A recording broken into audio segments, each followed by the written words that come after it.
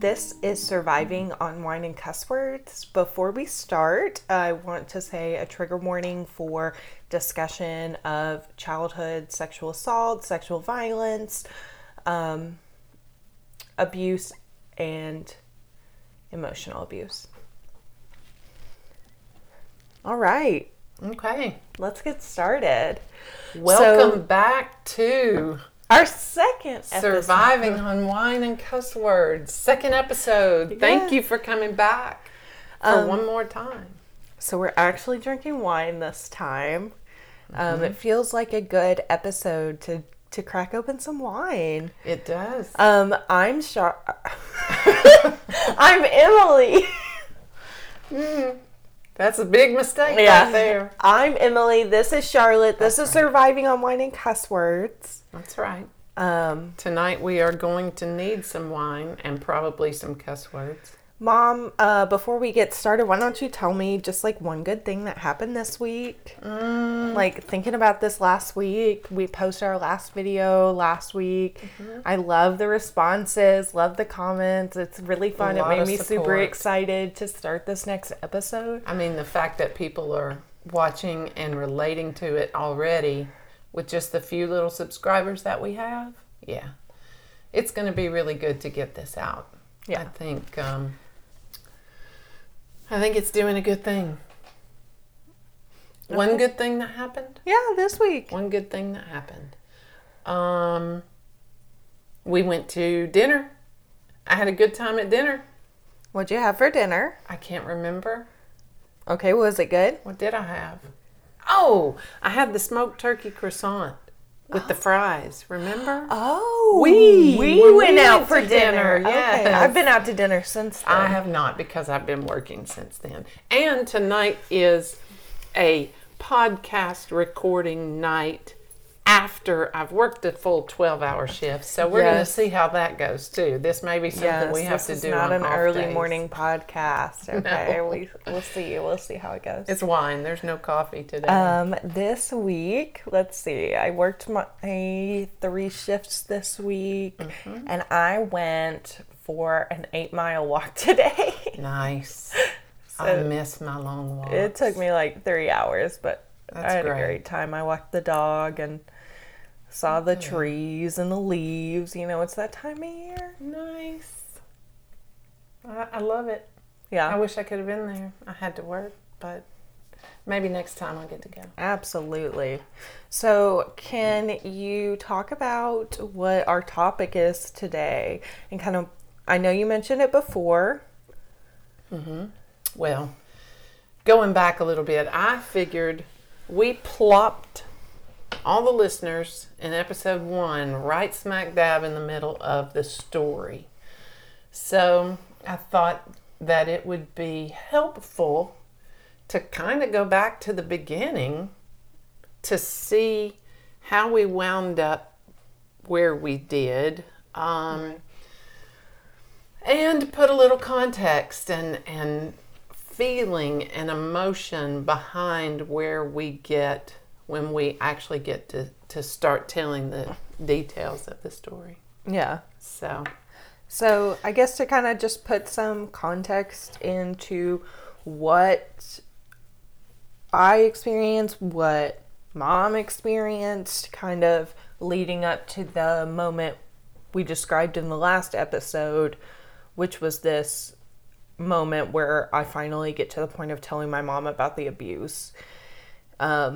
So I guess, do you want to start and just kind of talk about the introduction, maybe how you met my dad, Sure. and move forward from there? I will start by saying you have to keep in mind he was a master manipulator. And there are going to be a lot of things that are said or heard that you might say, how in the world? You know, you'll understand it. When this whole thing is out on the table, you'll understand it. But I was a single mom, 100% single mom, no father in the picture, and that's all I'll say about that. I had been working had you stayed with your nanny and granddaddy for a little while to save some money so I could buy us a house. Mm-hmm. So I bought us a house and moved into that house in April. Let's see, you were born in 98, so that would have been 1999. And at that time, very excited to have this new place all of my own, and it's just me. How old are you at this time? 99, I guess 27. Okay. 27. And, I've not had a string of very successful relationships anyway. Okay. So we're at this point where, I don't feel great about myself. There's probably a whole bunch of postpartum in there, things that I just didn't deal with at the time. But I was very happy that you and I were starting our lives in this new place. Mm-hmm. But I was lonely.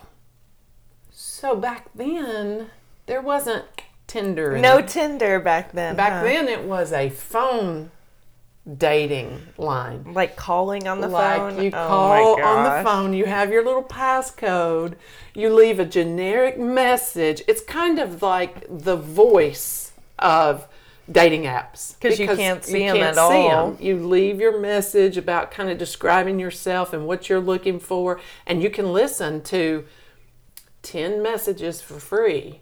But then you had to pay to listen to unlimited messages. Okay. And when you get the message, it included the PIN number for that other person. So the PIN number, basically what it boiled down to is if you liked what someone said, you could leave a message for them.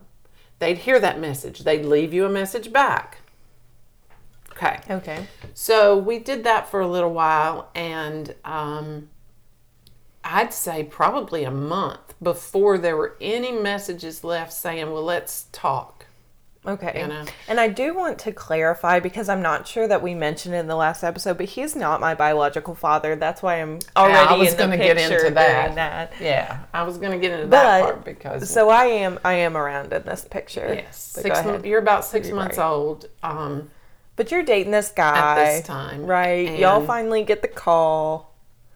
You finally decide to talk to each other. He said, what's your number?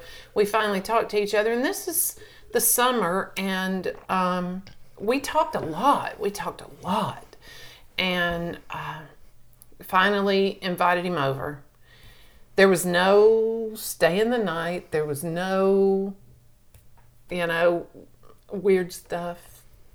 Sexy time, laundry time, whatever you want to refer to it as. Okay. Because, and you remember this, you would know this, because he always complained that you didn't have a routine. You didn't go to bed. Mm-hmm. It was just me and you.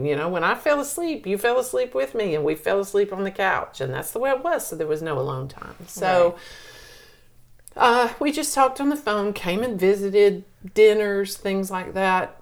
But your first birthday. Now, this is the only father figure you ever knew. He's the only man that was ever in my life when you were born. Your first birthday, we flew to Canada to visit with Nanny and Granddaddy. And when we were in Canada, I got a phone call. It was a message from him asking where I kept the lawnmower. I called back and told him where it was and asked why. And he said, well, I'm going to mow your yard while you're gone. Now, let me put this into perspective. That's a huge deal for me. Single mom, full time. You're 6 months, 9 months old. Yeah. I'm rolling through mowing the lawn with you in one of the little snuggies on my front, wrapped like a backwards backpack, mowing the lawn with one hand, because you can't leave an infant in the house, and it was just me and you. So to hear he's going to mow my lawn, that was a huge deal. Mm-hmm. Even Nanny said something in Canada, well, that's awful nice. Yeah. So when I came back from the trip, he started spending a lot of more time over there, and still a lot of talking. I mean, he was in the military. He was in the Marines. He got out of the Marines and he joined the Army Reserves. how bad a guy can this be? Right. How bad a guy can this be? And of course, he comes with stories and baggage of this terrible ex-wife who ripped his child out from him and didn't let him see her for no reason at all. Mm-hmm. That's probably a red flag. Yeah. However, So let's I go. was What are insecure. those red I flags? was very insecure, down on myself, lonely. He said everything right. Mm-hmm. And I was in that phase where I was going to believe everything. Right. So around the first of the year, I guess, we moved in together. He moved into the house. And so we were living in sin and wound up getting pregnant with Alex. Okay. So here's where the adoption part comes in, or the non-adoption part. I don't know how it even came up, but it was around Christmas time, and we were talking about Alex's name because he was due in January. Yeah. What was going to be his name? And he said, Alexander, Jason, whatever. That was going to be, we had decided on the first two, and he wanted him to have his last name. And I said, well, he's going to have my last name, just like Emily has my last name. And it's up to you whether that's the same as yours or not. Right. I'm wanting to move on. I'm wanting this to be a family. And so I think it was December 24th. Maybe we were on the way to Nanny and Granddaddy's. And he said, well, if we're going to get married, we might as well go do it before the end of the year.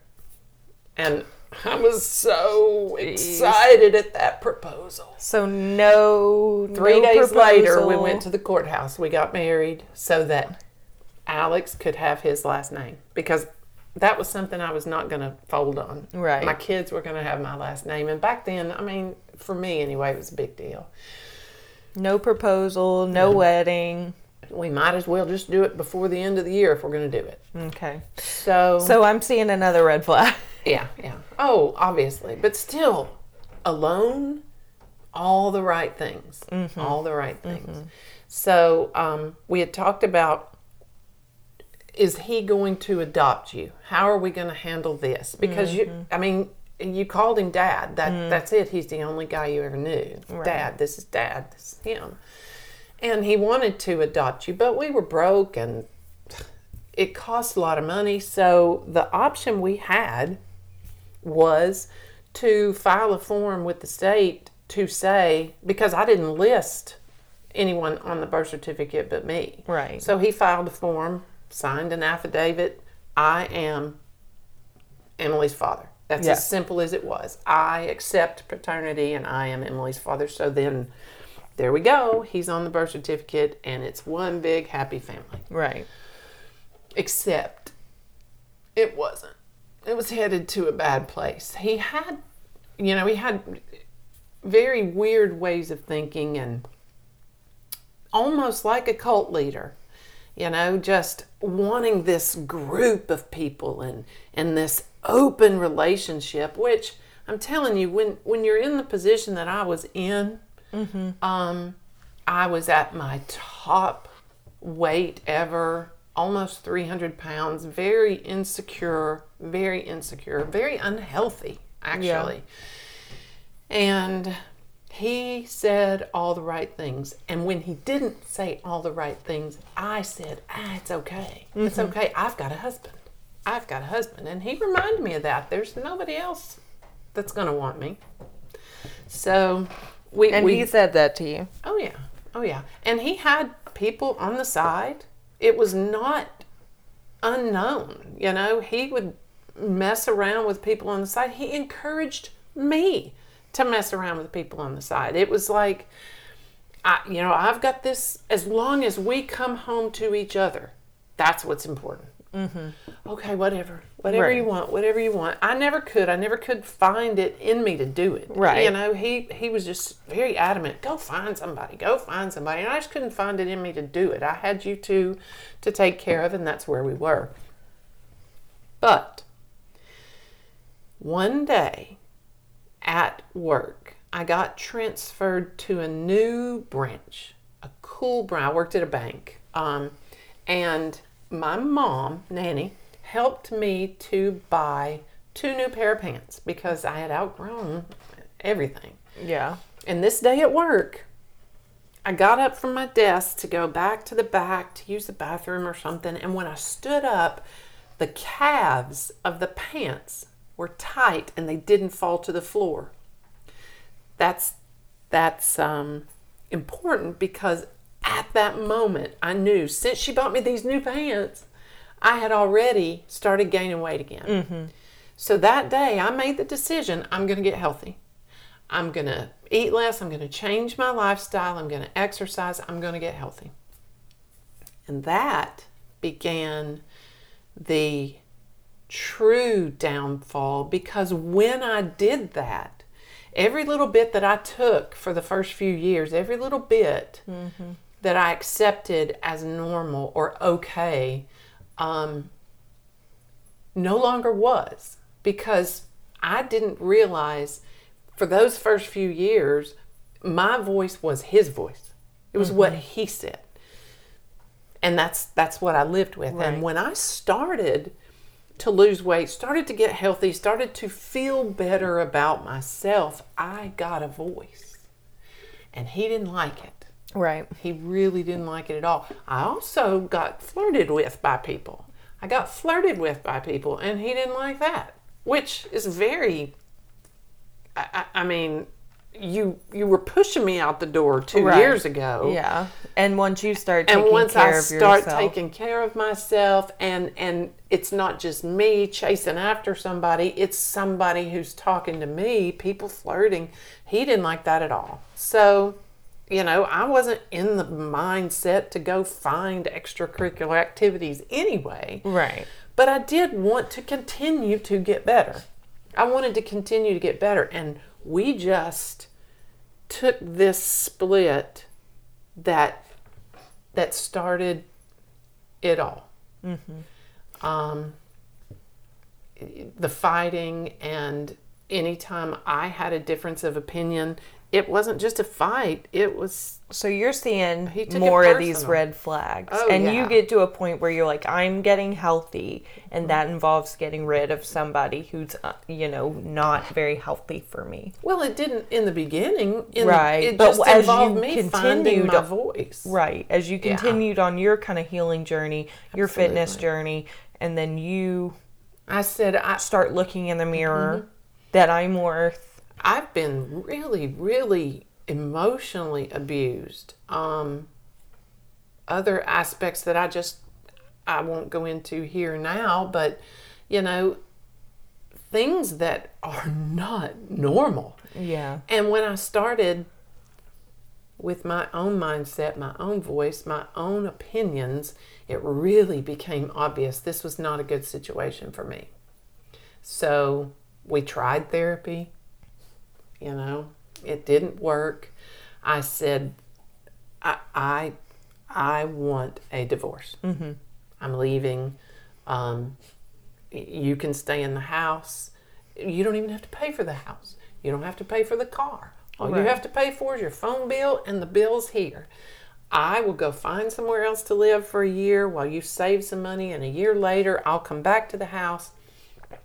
He didn't like it. Yeah. He didn't like it. He wanted us to stay together, but I was very adamant about you guys getting the best of both of us, because I was not going to be one of those that dogged him all the time every time he's not around. No, it's your guys. It's your dad.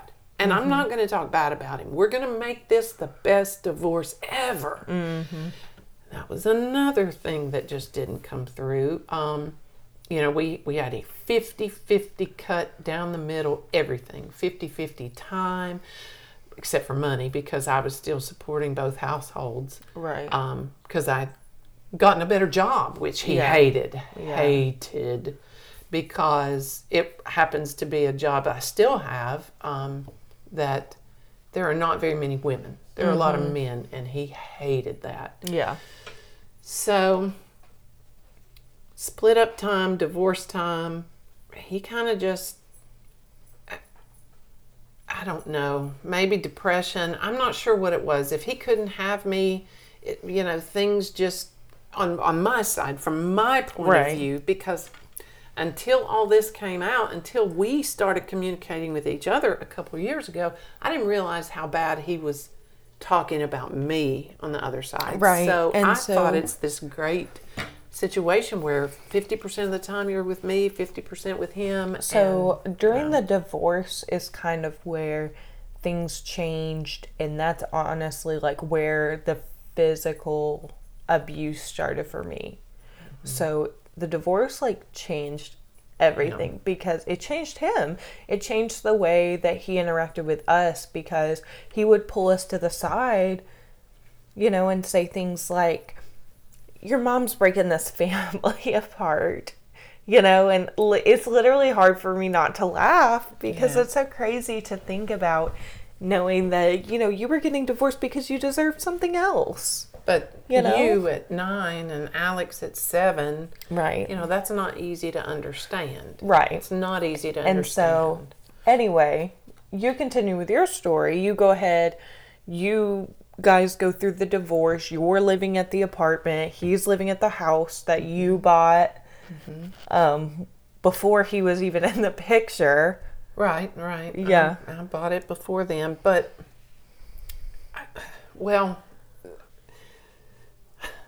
it's hard to talk about. It's hard to talk about because it blindsides you. Yeah. It blindsides you. But one day, I got an anonymous email. And I don't say anonymous because they hid their identity. This person, can't even remember her name, told me who she was. I just didn't know who she was. I need you to know this. It's hearsay. It's so-and-so told so-and-so, but it's worth me telling you just in case it's true. Can you kind of talk about what that email said? It said this was someone's mother. It was at the time your cousin was living with you. His niece was living with you guys, and you were 10, 11? I was probably 12 at the time, and 12. Alex was probably 9 or 10. Okay. Yeah. And I got this email that said, I have heard from a friend of the cousin that Dad, has been taking naked pictures of the niece and you. And I mean, my world just, but then this is still just hearsay. It's like, I don't know anything. Yeah, it was some 16-year-old's friend who told this mom. person, who told this person. Who knows if it wasn't just somebody just trying to start some shit. Yeah. And I didn't know for sure. So at this time, we were still in counseling because of the divorce. The divorce, we were still trying to go to counseling. Family counseling while you guys were divorced. For to you minimize guys. The blow. Yeah. For you guys, because it was going to be easier. I wanted you and Alex to get all the help you needed. So when I saw this, like, how can this be true? How can this be true? I was still shocked. I didn't know how to confront it, but we had an appointment that day scheduled for the therapist. And I thought to myself, okay, when we all get into therapy, I'm just going to say, I got this email today. What do you have to say? Because at that point, the therapist would be required reporter, and he could call the police. Which all adults are required reporters in the state of Tennessee, so that's a misconception. I mean, because that's child pornography if this is a true story. Right. And so we all meet up at the counselor's office, and I throw that bomb out there. Right. To which he doesn't deny it. Right. And you are defending him. Right, because that's kind of the point. It's not a big deal. That's where I'm at with my abuse and on my grooming. Like, one thing that is really important to understand is when you are sexually abused by somebody who's in a position of power, they do groom you. They groom you to accept it and defend it. You trust. I mean, it's not even a matter of fear. It's a matter of teaching you that it's right. Right. So of course I didn't know any of that yet. And the fact that he didn't deny it, sitting in that office, I was sick to my stomach. And to have you sit there saying, it's not a big deal, it's not a big deal. He was just trying to teach us a lesson. He was just trying to teach us. And that was his excuse. That. So I remember as a little kid, I guess I was about 12 or 13, he let us all have alcohol. And during the night when we had alcohol, took pictures of us. And his excuse as a grown-ass motherfucking adult was he wanted to give you alcohol at specific times, specific amounts, so that you would understand what your limits were. And when you got really drunk, he would be able to show you these pictures and show you what he was able to talk you into doing. So yeah, that's basically what he said, was that, yeah, basically he showed me the pictures the next morning and was like, look at what I was able to do because you were drunk. And I was like, in my head, I was like, you weren't able to do that because I was drunk. You were able to do that because you were my dad. And that's what you said to do. You're in charge of me. It had to do with him being an authority figure. Yeah, exactly. And I think that's so funny. And sometimes I think about that when I'm drunk. Sometimes I just think I'll sit there and drink and I'll be like, well, yeah, it wasn't because I was drunk. It was because you told me to. It's just ridiculous. To hear it now, to say it back. And isn't it crazy? And as a little kid, you're like, all right, that makes sense. Parenting 101, I don't know. I'm like, that must be the way it is. Because parents know everything. They're the smart ones. They're the grown-ups. They're the one. And I was the bad guy. I was the bad guy that day. And let me tell you, physically in the office, I was in the corner where the therapist was over here. He was over there. You were over there. I was trapped. And I felt trapped physically, emotionally, sick to my stomach because the three people that were facing me in that corner were trying to convince me this is not a big deal, including the counselor. Sick to my stomach. So in order, fight or flight, in order to find, because everybody was just like, stop, don't tell anybody, it's over, I've destroyed the pictures. Yeah.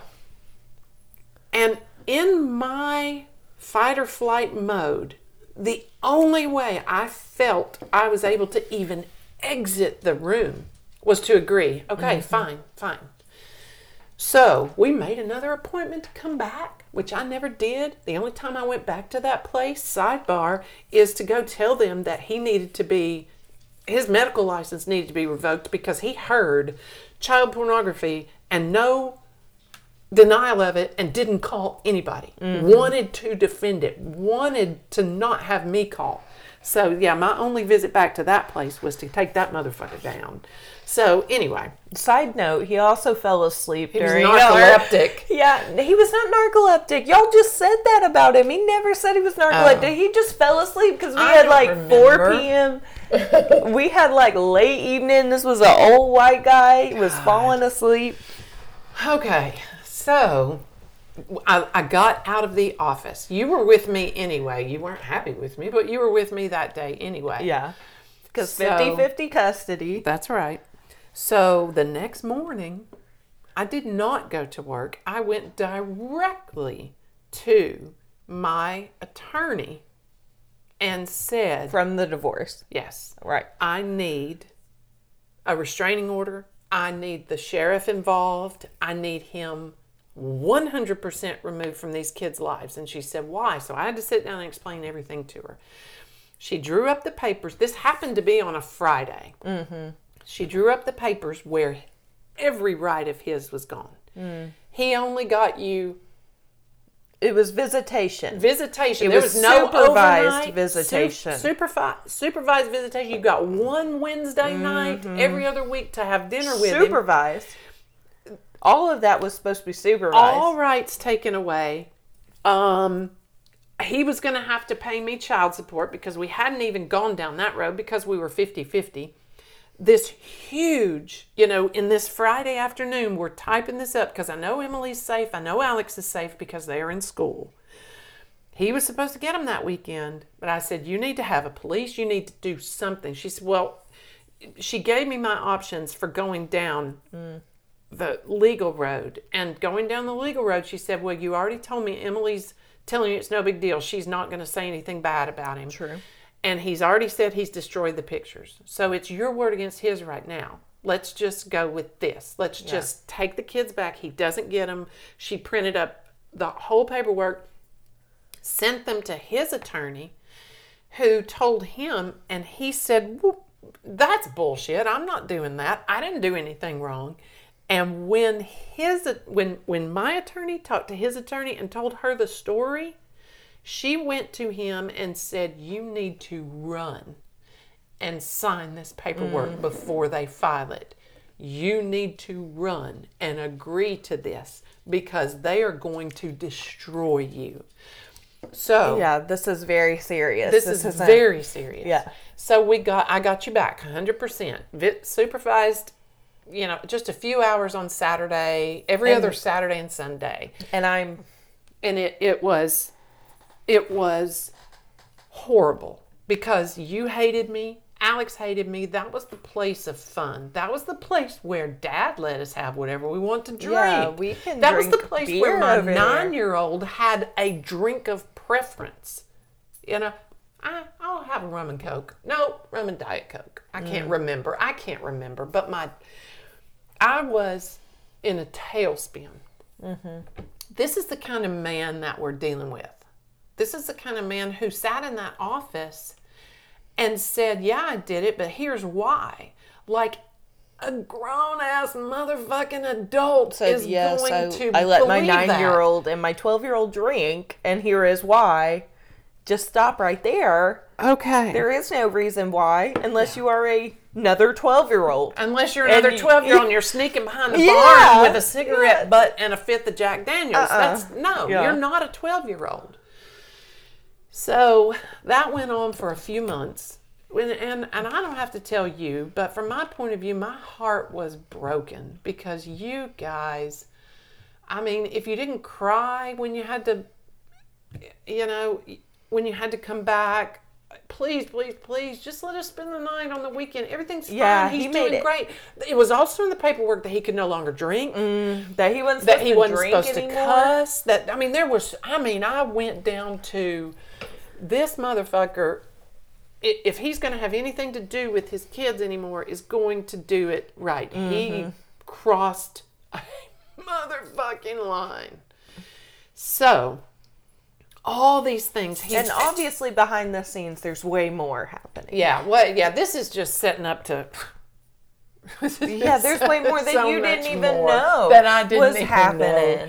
And that's okay, because that's kind of why we're telling you this story in the thought process that we're telling you, because you get to hear my version, and then you get to hear Emily's version of what's going on at the time. But at this time, they're begging me. It's been 2 or 3 months, 3 or 4 months. Well, I'm still not ready to let them go for overnight visits. Yeah, I'm pretty much going to my mom, and I'm like, it's your fault that we had to leave. We could only go, Saturday from 9 a.m. to 6 p.m., but we could go do this cool thing tonight with our dad if you didn't... If you let it. If you didn't make us come home. Because he made it very clear, your mom has caused this. Mm-hmm. This is what your mom did. She has taken us away from... Not what you perverted motherfucker did that made me do that and made me be the bad guy. Right. No.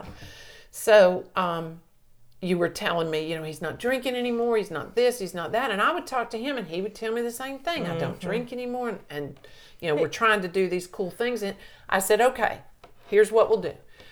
You agree to go to a therapist of my choice A psychiatrist of my choice, not that motherfucker that wasn't going to call anybody. Not that motherfucker that fell asleep No. in every session. My choice, and you sit with him for an evaluation. I get the report after he's heard everything that you've done. I get the report and I'll make a final decision. So that kind of goes to how manipulative your dad was.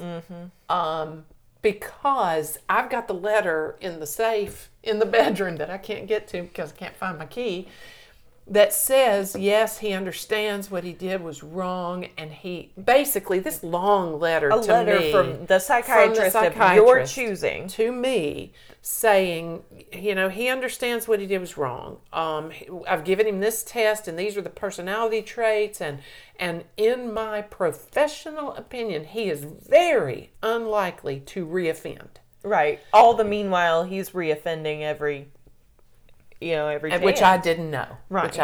Right. And, I finally agreed, and we came up with a very, very small, once a month, when you went on Saturday, you could stay the night, but you're coming back Sunday at noon. We've got homework, we've got school, we've got things we needed to do. And, I hate to say it because I am a softie. I'm a hard ass when I need to be, but you guys started being friendlier to me. You guys started, eventually over the period of a couple of months, probably 6 months or so, it got to be a little bit more where they'd go Friday night, Saturday night. But then here's the last red flag I'll talk about tonight. And I didn't even realize till this very motherfucking moment that it should have been a red flag. You guys came to me, you and Alex came to me with the fact that you two weren't getting along. And you said, all we ever do is fight. I want time away from Alex, and I want time away from Emily. And this is our proposal. We go alone on the weekends. Yeah. Alex gets to spend quality time with you. Alex spends Friday night. We both spend Saturday night, and I spend Sunday night. So that there is alone time with each parent for quality time. And you so want to believe that that's it. And that is the agreement we were in, I think, at the point that you disclosed. I think the only reason you weren't in a regular schedule is because you were 16 and you had a car and you could drive. So if you wanted to go over there, I didn't stop you for the most part. I didn't say, no, you're supposed to be with me. If you wanted to go, I've got to go pick something up or whatever the excuse was, I let you go. And that got us to the disclosure. So the manipulation, and we'll get into the trial too. We'll get into the court system and the trial. But the amount of manipulation and the masterful manipulation this man used. I would sit in the courtroom and listen to the judge grant him some request and think to myself, he's got everybody fooled. They're not going to see through it. They're not going to see through it. This is not him. He is so manipulative. Which he did have people fooled that first time around when I was 13, because I didn't disclose when I was 13. The only difference between the reports that came forward when I was 12, 13 versus me telling when I'm 16 is me agreeing telling. And being okay. You telling and not defending him. They pulled me in for a professional forensic interview, same they did when I was 16 years old at the same Children's Advocacy Center. And they pulled me in and they questioned me about what happened. And I told them everything about the alcohol in the pictures because Dad said, all right, they know that. They already know it, so go ahead and throw that out there. Yeah.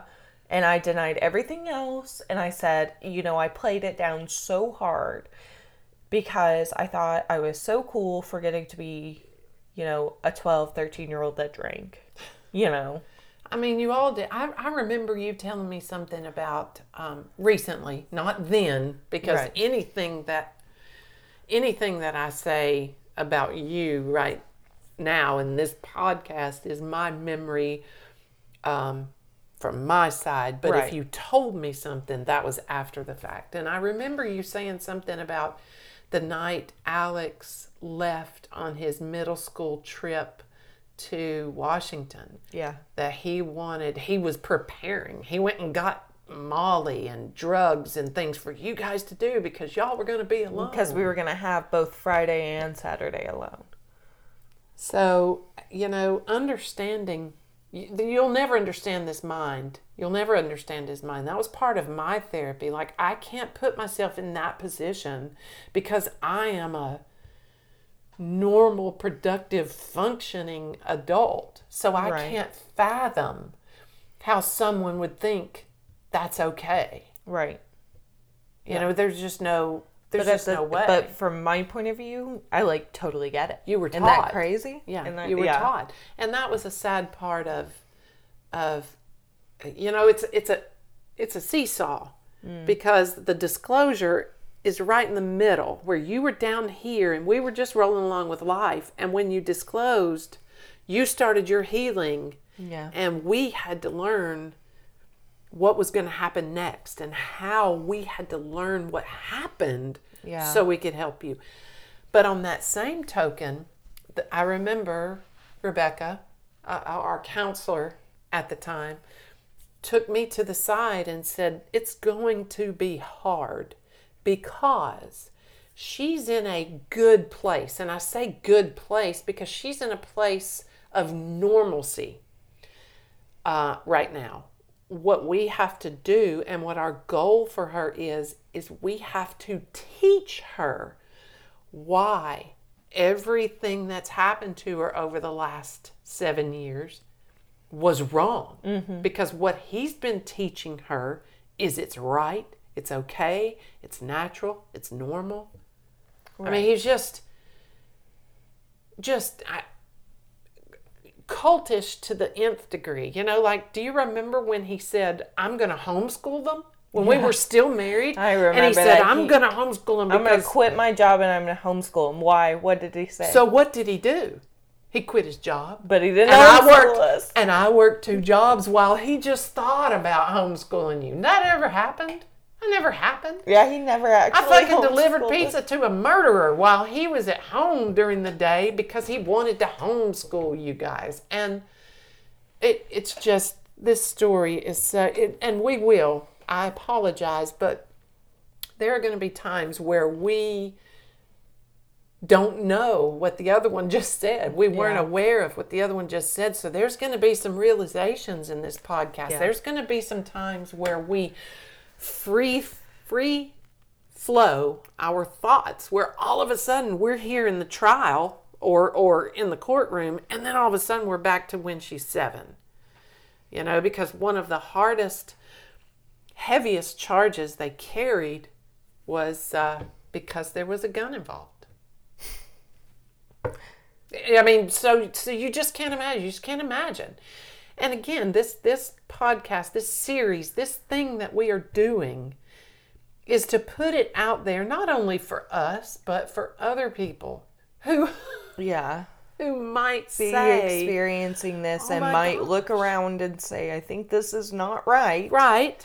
Like, and even if people are against you, you just keep on it, okay? They're going you to have a believe weird you. feeling for a reason. You don't get an email about something crazy happening with your kids for no reason, right? And last episode we talked about cutting people out of our lives. How you thought it was hard because you had already lost your dad and you were scared to lose anybody else. And I was just like, snip, motherfucker, snip.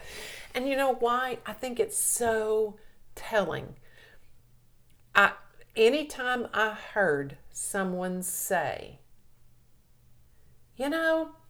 I had a weird feeling, but I could just never imagine it.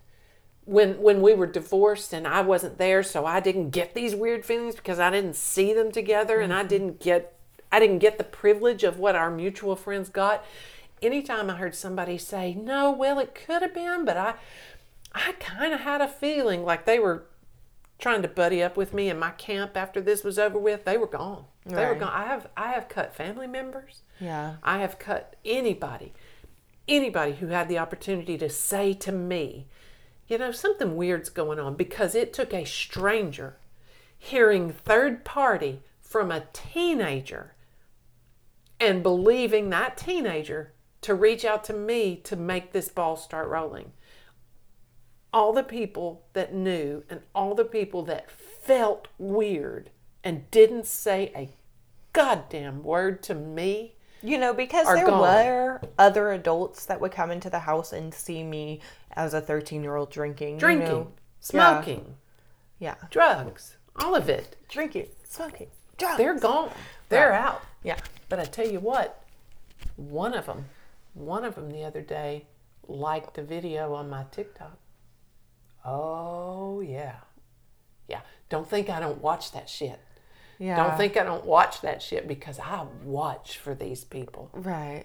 I watch. There were people around, and we'll kind of get into that. He did kind of have a cult or a religious organization that we will definitely get into. And when we come back with the next episode, we're kind of going to talk about all that happened, but from my perspective. And it's probably not going to be all that happened, because we probably can't squeeze that into one episode, but we're going to start talking about Emily's perspective. We just felt you needed some context. The context, the perspective of the non-offending parent, because that's what I am, the non-offending parent, and what I was privy to and what I wasn't privy to. Just to get you set up. It's not always a clear picture. It's not always easy. We don't always see the red flags. Right now, figuring out the red flag that y'all wanted to spend time there separately. In hindsight. All I thought was, I'm going to get to spend quality time with my children. Right. But thank you for joining us again. Yes. We did survive this one. We did survive this one on a little bit of wine. I'm out of wine. And a few cuss words. We got to get you some more wine. Yes. But we will be back. We will return. And we hope that you stick it out for the story, because I promise you it's got a great ending. Yeah. It's got a great ending. Thank you guys for joining us. Thank you. Bye.